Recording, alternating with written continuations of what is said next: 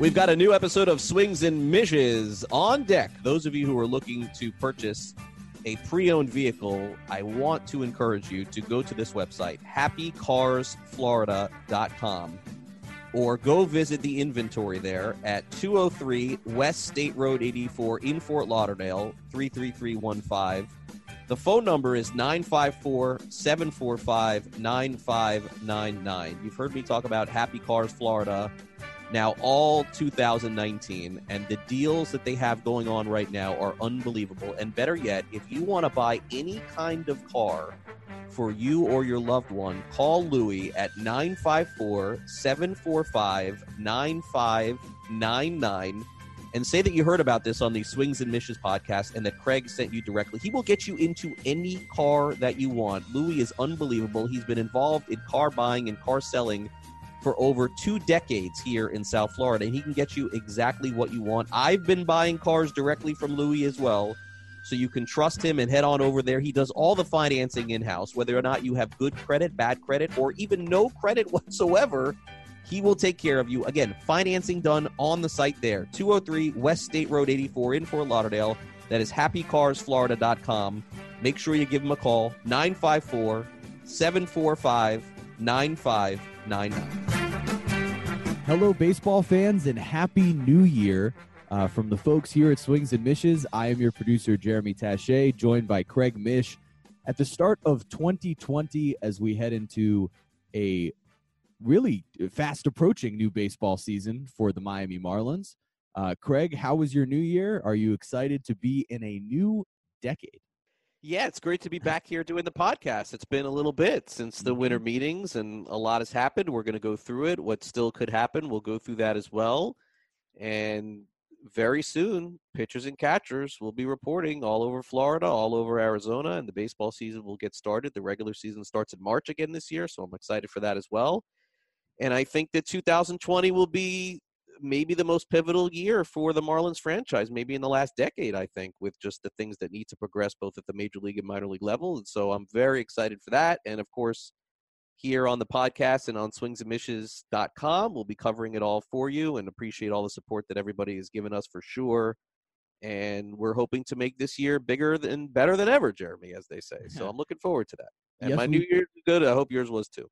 Yeah, absolutely. It definitely was. And obviously, I'm just as excited to head into this new year of Swings and Mishes and Marlins coverage. And so, as we do head into this new year, there are some new storylines since the last time we recorded this podcast, one of which is someone who has yet to sign around Major League Baseball, and that's Yasiel Puig.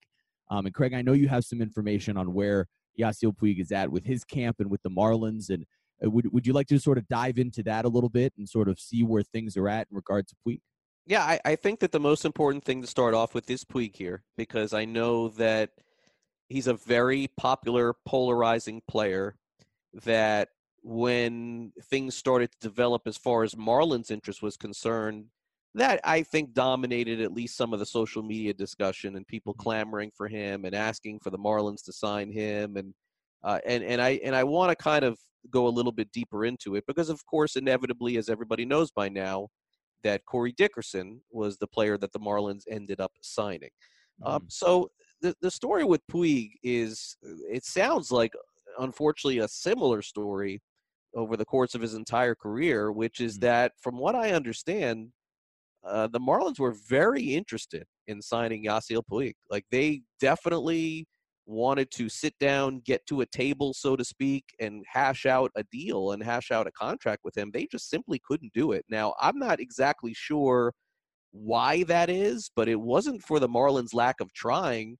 And from what I'm understanding, there wasn't really like offers and negotiations even going back and forth. They simply couldn't really get serious with him at the signing table, so to speak. So did the Marlins give him some sort of ultimatum or anything like that? I'm not really sure, but it came down to the fact that once Cole Calhoun signed and it became evident that Miami was unwilling to part with some of their younger prospects, and of course I reported the story with the Twins with them discussing Jake Cave as a possibility for center field and then kind of sorting out left field may have been another possibility for them. They basically decided, hey, look, if we don't get Corey Dickerson signed and we don't do this now, we may not get anyone. And the Marlins were not going to exit the winter with nothing.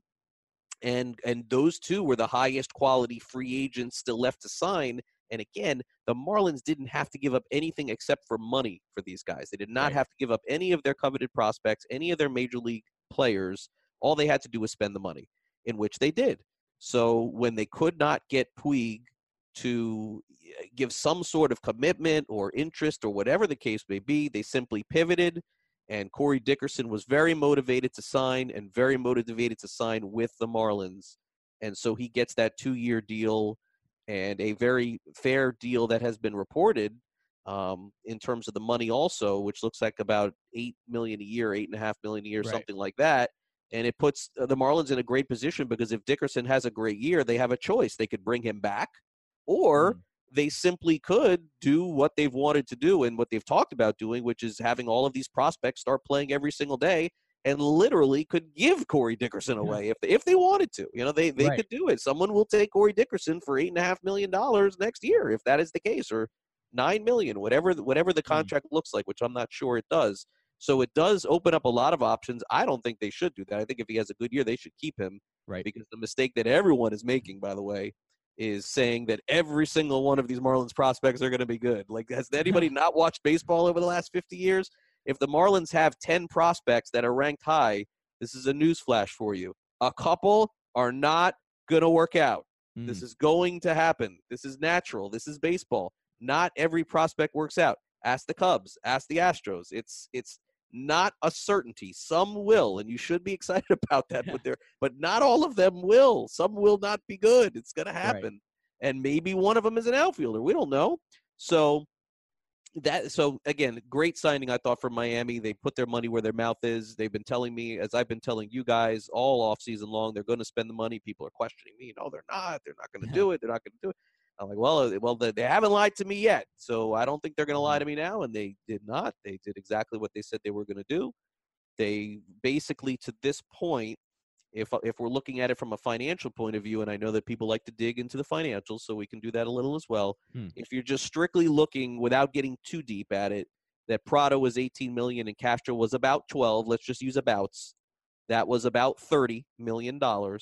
VR, who they picked up off waivers and are going to have to pay him over $10 million. They're going to have to pay Corey Dickerson, let's say about $7 or $8 million. Let's call it a total of 18 between the two. If Jesus Aguilar is able to have a good spring training and, again, start at first base like they say, I'm not sure about that. I question that a little bit, but we'll see. If that works out, that's over $20 million there. They've given Yimi Garcia $1 million, so that's $21, $22 million. They are basically have reinvested about 20 to 23 million of the 30 that came off the books, and I would expect them to do a little bit more as far as a reliever. I don't have a problem with the way that they've handled that. I think that that's fine. I would have had a problem if they only invested 10 out of the 30 and pocketed 20. Right. But they did not do that, and then the real pressure will be on them next year when Chen's money comes off the books, and of course they have the new TV contract. At this point next year, we should be talking about a multi-year big free agent signing for them to kind of take them to that next level. But that is not the case this year. So in summary, Jeremy, Marlins tried with Puig. They wanted Puig, couldn't get Puig in a chair to squirming around and say, commit to us. And we don't know the reasons why that. Maybe his reps didn't want him signing here. I don't know the answer to that. But whatever it is, they tried, didn't work, pivoted to Dickerson.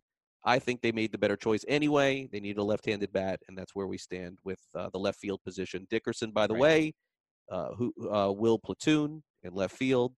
He, throughout his career, has been a much better hitter against right-handed pitching.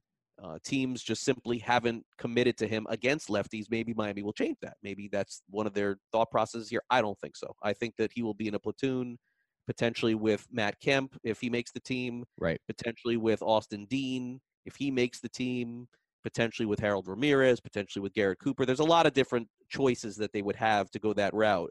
But my guess is that 90% of the left-handed pitchers that Corey Dickerson will face, he will be on the bench in that game. Right. A lot of information there, and you covered all of it before I could even ask you the follow-up questions. I think you were inside my brain as I It's was been a going while. through I'm thinking, hot, you're just Jeremy. I'm high, hot. ready to go, Let's just go. spitting fire It's been out a month. here. Let's go. It's amazing. I literally, as we were going along, was thinking to myself, all right, well, now I could go to this. Oh, no, he's going to cover that storyline as well. Well, so moving to somebody that has yet to be signed that I guess last night was being discussed a bit on Twitter was the KBO, I'll say star, Jae-Hwan Kim, former MVP of the KBO. And you mentioned that the Marlins were interested in signing him prior to Dickerson. But you just followed up on this now, and we've been discussing that the Marlins, plan to be aggressive this offseason in the ways that we're financially responsible. Without signing Puig, could the Marlins go after Kim? Could the Marlins be spending more money here? And what do you think the interest is in regards to Kim at this point? Yeah, I think that with Fernando Seganol and their international scouting department, they in the offseason decided that we don't just have to be conventional in signing players here in the States. We can also make trades. We can also look outside of the States Right. to see if we can find someone. And asking a couple of people last night directly, they definitely did discuss this player. There's no question about that, as well as, by the way, some other international players, I am told. So there were more than one or two. But again, it doesn't look like any of them will get signed, but this is something that's new for the organization, at least for the last few years. In general, they really haven't gone that route, as we know. Ichiro, they had, but he was in the States for a long period of time. Hisop Choi, I think, is another name that's a blast from the past from a while ago. 2005. Tazawa, but these are all players with some big league experience and through trades. They hadn't really gone there and brought somebody in that has made an impact on the big league team. So my understanding is, and basically I was told directly, old news. That's what it was to old news. This was somebody that was looked at before the holidays, and once they honed in on signing Dickerson, that was the end of the conversation. Kim may very well work out for another team. I can't say that it's a great sign that this guy has 3 days to sign with somebody or it's done, because he's been posted since the 5th of December. But it certainly is interesting that the Marlins did have interest in him, and I saw his numbers were really good 2 years ago, and then they weren't as good last year. This is not me telling you anything that you can't see just by going on the internet. I know exactly the same amount as everybody who's listening to this podcast right now, with the exception of that the Marlins are no longer interested in this player. So it's an open and shut case. It was interesting to see the report come out last night. And as I've said many times before, the worst thing in this industry, I believe, as a reporter and somebody who reports and covers things, is when somebody craps all over one of my reports and says it's not true. And of course it is, and I end up being right anyway. But so I hate to do that to somebody else, because I have so much respect for people who cover the game and who are around the game and who have sources and do a good job reporting. And so it was kind of painful last night for me to have to say, hey, they're not interested in this player. So I tried to paint it as delicately as I could and basically say, hey, look, they definitely did have interest at one point. There's just not interest anymore. So that's the summary of that. But yeah, it's so annoying for me to see that, especially last year with the whole Real Muto stuff. And right. And oh no, it's not happening, and it can't happen. It won't happen. It's like, okay, if that's the way that you want to go, and people and reporters do it to one another too. And I just never understood what the point of that was to just basically knock down and be negative toward other people. It's one thing if there's like an insane report out there, but everybody has their sources and everybody has their own way of reporting and doing things. And so I, for one, hate to be that person that even though I see something and I know that it's wrong, I'm not going to jump on top of that person and say, this is wrong, this is not right, just because I didn't have that information. So that's just the way I handle things. Right. Well, and you mentioned with Kim that he's a player that had a very good season 2 years ago. It seems that the Marlins have been interested in basically bringing in, other than Jonathan Villar, a few players that had good seasons a couple of years ago and now maybe had a down season or two. We look at the example with Aguilar at first base, someone who was great in 2018. A couple other guys that the Marlins have signed that maybe weren't exactly at the top of their game last year, but have had really good careers.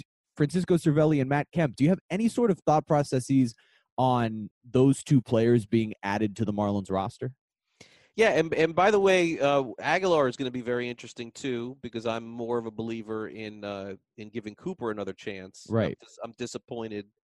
I'm disappointed that either that's not happening, or at least maybe there's some motivation behind it. I'm not really sure, but that does disappoint me, because I think that some of the injuries that he had last year were freakish, especially getting hit in the wrist. Like, Right. I Fluke just, I'm disappointed with that. Uh, but at the same time, of all of the Marlins signings, by the way, and I would say that their offseason is getting close to like an A or an A minus. Mm. Aguilar is the one that I've gotten the least positive response for, basically saying, "Hey, look, like, I don't know if this one's going to work. We'll see." I mean, they have a new bench coach and a hitting coordinator, and Rousen, who is very highly regarded, and the numbers back that up in Minnesota without question. But people around the game, and again, to have the information that I do and to do this podcast, you have to have people outside the Marlins organization to get information, to do things. I have not gotten positive responses on Aguilar. There's a lot of people out there who think that he will not be good. Mm. And the other part of this too is something to think about. And I'm sure the Marlins are not thinking about this, but what would happen if the spring did not go well? They could actually get out from under that contract for a few $100,000, and then Aguilar could go back to free agency. Let's also keep in mind that Aguilar passed through waivers completely through the American League before Miami took a shot on him. That being said, we'll give them the benefit of the doubt. We'll see what happens in the spring. Maybe Aguilar comes back to the guy he was 2 years ago and hits 30 Right. home runs. I'm just telling you the things that I have heard. In Sure. terms of Matt Kemp, this is a very low risk, high reward signing, provided that he, kind of understands what his role is going to be on the team. And I'm guessing that he had to have that conversation before coming in. This was a guy that was arguably a former MVP, probably should have won the MVP many years ago. Ryan Braun won it that year, and has been good as soon as 2 years ago. He was a really good player. So maybe there's a chance for a little bit of reclamation there. But as you can see with them signing Dickerson, if they put Kemp in left field against the left-handed pitching, and Kemp has mashed lefties and has, by the way, hit great in Marlins Park, by the way, maybe there's something there to that. So we'll see. I would say that if he plays well, he's got a chance to make the 25-man, but I wouldn't say it's a lock. But he certainly has the upper hand if he does well. They wouldn't bring him in. This reminds me of Granderson a little bit, where he wasn't on the 40-man, but they were like, wink, wink, nod, nod, you're going to be there in the end. I kind of feel like this is the case with Kemp, because I'm guessing he had a chance to sign with some other teams on non-roster, and comes back to Florida for spring training. So looking forward to interacting with him in a month or two, hopefully at FanFest. We'll see if I'm sure he'll be there. They're very big on bringing those players to FanFest. In terms of Cervelli, Cervelli is interesting, and there's the Yankees ties there, Jeremy, so that certainly makes sense. He was with Posada, he was with Jeter, and Posada is a special assistant in the organization as well, special advisor, in the organization as well. So they're going to give him an opportunity to, I think, work with Alfaro quite a bit. That would be a goal. Right. And who knows, Cervelli could be more than just a traditional backup. He can obviously play 120 games in a season if need be. He's had the issue with concussions in the past. He's also a very great guy, very well liked, so he fits the character and he fits the culture of the organization. I've made it known I thought Holiday had a great year. I thought they should have brought him back, but they chose not to, and they feel that Cervelli is an upgrade, and provided that he doesn't have any health issues, there is absolutely that chance that Cervelli is an upgrade over Holiday. The health issues cannot be discounted. He's had concussions over the last couple of years. Chad Wallach has too. Yeah. And we obviously hope for the best for Chad Wallach as well. But that's kind of the direction that they went in. And I am a little surprised that they gave Cervelli a couple million to come to Miami. But that tells you, Jeremy, that some other teams were interested too. And I, by the way, should have included him when I was going over some of the financials as well. Right. Cervelli is, at least during his prime, tremendous defensively. And so I think working with Alfaro can be a really positive thing. The framing. Yeah, he was a fantastic framer. Tremendous. Yeah. And watching him work with those Yankee staffs over those years was actually like fun to watch as baseball nerd.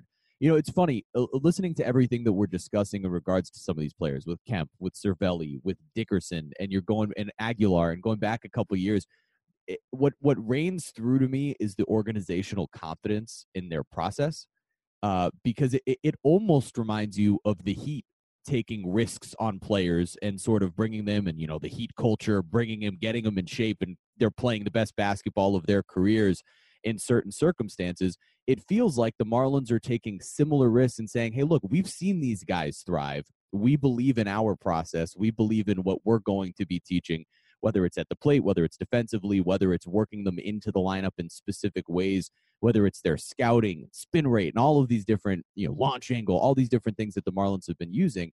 It feels like these sort of signings sort of reign organizational confidence, and we're going to get the best out of each of these players. And that's kind of a joy to see.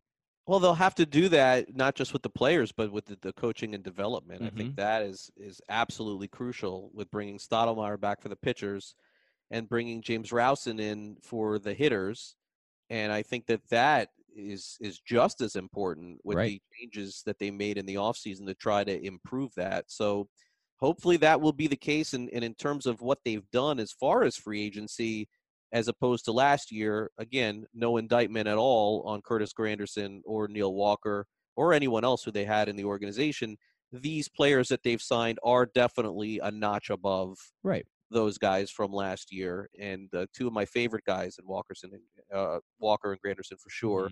But we got to get real with what the numbers were. And Prado, by the way. But they've replaced them with other veterans who can play at a higher level.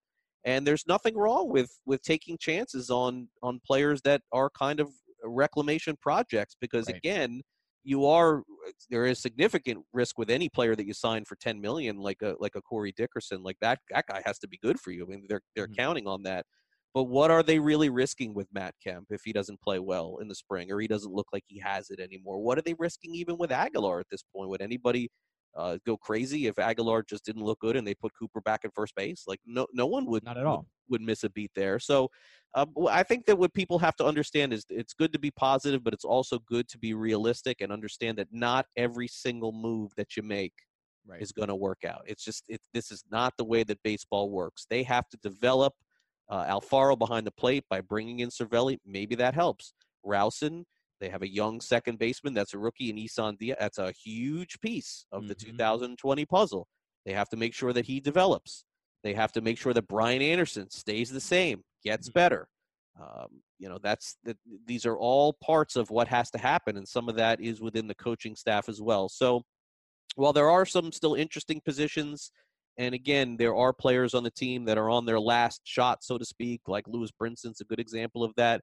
I think Brinson is not an example that I would say of failure because this happens in the big leagues. Players just don't live up to who you thought they were going to be. What it is an example of is how you have to understand how important the development of a player is and the course of what needs to happen over the next 6 to 8 months, where these young kids who we're seeing need to be developed before they get to the big league level. And then once they get there, hopefully things work out. Right. And so a couple last questions before we wrap this one up. We've talked a lot this offseason about the bullpen. We saw Yimi Garcia signed for the Marlins. Do you think what is your thought process on where the Marlins go from here in regards to the bullpen? Well, they have a few non-roster invitees that they brought in that we'll keep an eye on, and my guess is one or two of them have a chance to make the team. So that's one part of it, I think. But no matter what, and this is even with Yimi Garcia, and this is talking to people inside and outside the organization, the Marlins have to bring in some veteran bullpen guy. Like they have to have someone that has had late 8th inning, 9th inning experience, and I don't think they have to do it expensive. That's not the case, but there are still names out there like Pedro Strop and Brandon Kinsler and Hector Rondon who would probably sign on a 1-year deal for $1 million or $2 million or even $3 million, similar to how they signed Romo last year. I don't think that they're in the conversation for somebody like Will Harris. I don't think they're in the conversation for Steve Cishek. These are guys that could potentially even get 2-year deals. I don't think Miami's willing to go that. They focused the money that they had and the flexibility that they had on the offense. But they cannot go into 2019 with the way that the bullpen is currently set up, I don't think. Now, if they signed, I'll use, and this is without any information, I'm just going to give it, if they signed Brandon Kinsler, that would be good enough for me. Like, as long as there's just one guy with some ninth inning experience that that has done it in the past, that can close a game out, that has had the mentality, because the ninth inning goes aside from some of the stats. Right. And some of the advanced metrics, and it does go to, do you have the stomach to pitch the ninth? Okay, it's a little bit different than every other position on the field. Ken Giles is a good example of that on the Toronto Blue Jays. Ken Giles is back to being Ken Giles again. All of a sudden in Toronto, he was punching himself in the face at Houston. Okay, so you have to have that. Mel Stottlemyre understands that. His dad had Mariano Rivera for a billion years. He knows what it takes. They have to have a vet. They have to have someone, at the very least, as a fallback option, because Ryan Stanek, who may potentially get a shot at that, I mean, let's be real. He did not pitch very well in the high leverage. Do I think he can? Absolutely. Do I think there's a chance he will? Sure. But we cannot be throwing, with all due respect, the Steckenrider's name out there again and Adam Conley's name out. I mean, there are a lot of questions going there. Yeah. And while the bullpen doesn't need to be a spot where you spend millions and millions, I don't believe in that. Remember, you have Sandy Alcantara, you have Pablo Lopez, you have Caleb Smith, Eliezer Hernandez, Yamamoto, these young kids coming up. You can't deflate this team by letting these dudes throw 6-7 innings and then bringing in guys constantly that are going to give up the game. That's going to get to them. You have to have some reliability there, and if the Marlins would counter with that, we brought in Yimi Garcia, okay, that's fine. Yimi Garcia has never pitched well in high leverage and has never had the chance. Right. They need a guy, Jeremy, that's going to get them to the ninth, or someone that's going to pitch the ninth at a low cost, take a shot, piece together the bullpen in a season where you're going to win, 70 games or whatever it is, 75, 68, 78, whatever it is. We'll get to that prediction when we get closer. Right. But there needs to be an addition to it, and I would assume that is the next point of what the Marlins will attack. Going in with just Stanek as the closer without a backup option sort of reminds me of last year going in with just Brinson in center, after having seen some from the season before and not really having the backup option there. But actually, you know what? You know what's funny is is exactly what you're saying is what I've brought up with the bullpen. And the answer the answer that I got was, well, did you think that Nick Anderson was going to be so good when we went into the year? And look how good he turned out to be.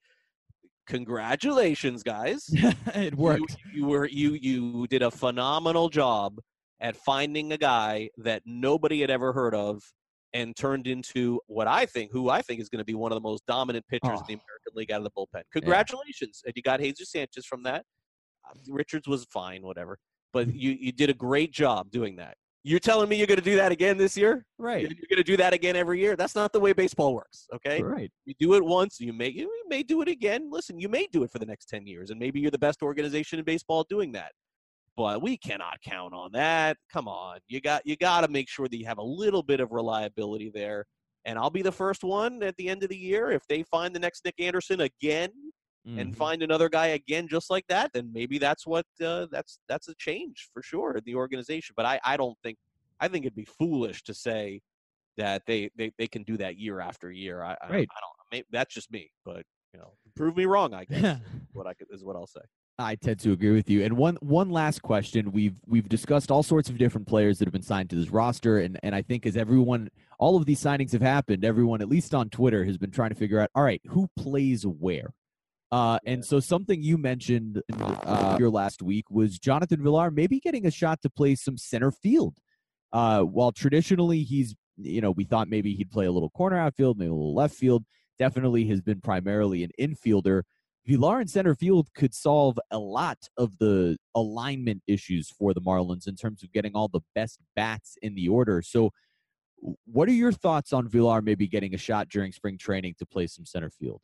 Yeah, I think that their goal is to have him play third and to have Brian Anderson play right and to have Dickerson in left. And that's a glaring hole, I think, for sure in center field. There's no question. But I would not rule out that because they have studied film on him playing the outfield. And from what I'm told, that was a big reason why they claimed him and signed him, is because they do feel that he can play other positions. The guys in Milwaukee say that VR has always done better when he's been given one position and can focus on his offense because he did not have a good year the year they moved him all around. Who knows? That it could have been a different situation. It could be the same situation that pops up again. But my guess is that they put VR at third to start the spring, and they certainly have all of February and into March to try it. Mm-hmm. And as the spring goes on, they'll sprinkle him a little bit, and they don't need him in left anymore unless they would platoon. But they would definitely need him somewhat in center if they chose to go that route. Right. And the reason why I brought that up is because I know for a fact that the organization has looked at this. This is not something that you would just say, oh, the guy can play the outfield. And I know that he hasn't played a lot, but he has played some. And they did study video and metrics to say that they believe that he can be their center fielder. If he is not, and they're comfortable with playing him at third base, then I think that it's probably safe to say that going into 2020, as of right now, that center field is their weakest offensive position on the field. Probably. Sure. John Birdie would be my choice. That's who. That if I had a choice among everybody who's left, he would be my choice. Banking on him doing what he did last year. But then that conversation would go something like this to me if I was asking questions to the organization. Well, if John Birdie is good enough to be your center fielder every day, with all of his injuries, why isn't Garrett Cooper viable to play him every single day? Because Birdie had injuries throughout last year as well. So that he would be my choice. I think Birdie can play everywhere on the field. There's some love, of course, for Magneuris Sierra, who's out of options and potentially a chance. What I would say to those people, and this is, again, no indictment on Magneuris Sierra, as you're listening to this podcast, close your eyes, picture Magneuris Sierra, and then tell me anybody in the major leagues who plays every day that looks and plays like Magneuris Sierra, and you can't give me anyone. Right. And that's kind of the answer, is that there is no comp for a light-hitting center fielder who it could be a good player, but, I mean, I guess he's okay defensively. There just aren't a lot of guys like that, like Jared Dyson types. Right. That are like him, that play every single day at a high level. So my guess is he is not the answer in center field. And as I've said before, I do not believe, sadly, that Lewis Brinson is the answer either in center field. So I think that they're going to have to, maybe they'll sign someone, or maybe it does become Jeremy a Birdie, VR, wait for Monte Harrison. Right. Kind of. I think Monte's going to spend some time in the minors, as he should. He missed a lot of last year too. I think that'll kind of be the situation. Or perhaps they go back to the Twins and say, hey, Jake Cave, we'll take him, and that'd be a great option to have in center field too. But they would have to give up some a player of value. They were unwilling to give up Eliezer Hernandez. So that's kind of the way that I see it. If I had to guess, the opening day would be Alfaro behind the plate. They believe Aguilar will be the first baseman. I'll take their word for it. They told me O'Brien would last year too. Let's keep that in mind. Second base will be Isan Diaz. At short, you'll have Miguel Rojas. At third, you'll have VR. At right, you'll have Anderson. At left, you'll have Corey Dickerson. And in center, I guess you'll have either Birdie, Brinson, or Sierra. But I have a feeling that'll get more sorted out and more clear as we go. Yeah, I think offensively, the dream scenario would be that VR can play some center field, so then you could have Anderson at third and Cooper and right. But that's what I would do. That's how I'd want it. That's what I would do. But again, Marlins Park is a big place, and can VR play that center field? I don't know. He's certainly fast. That much we know. Yeah, that's the biggest offseason acquisition for Miami, and I think that people are going to love watching him play. And they get an A+ on that acquisition and signing. It was absolute perfect player for them to have. His team's in need of some steals, some need of some run production, some need of some excitement.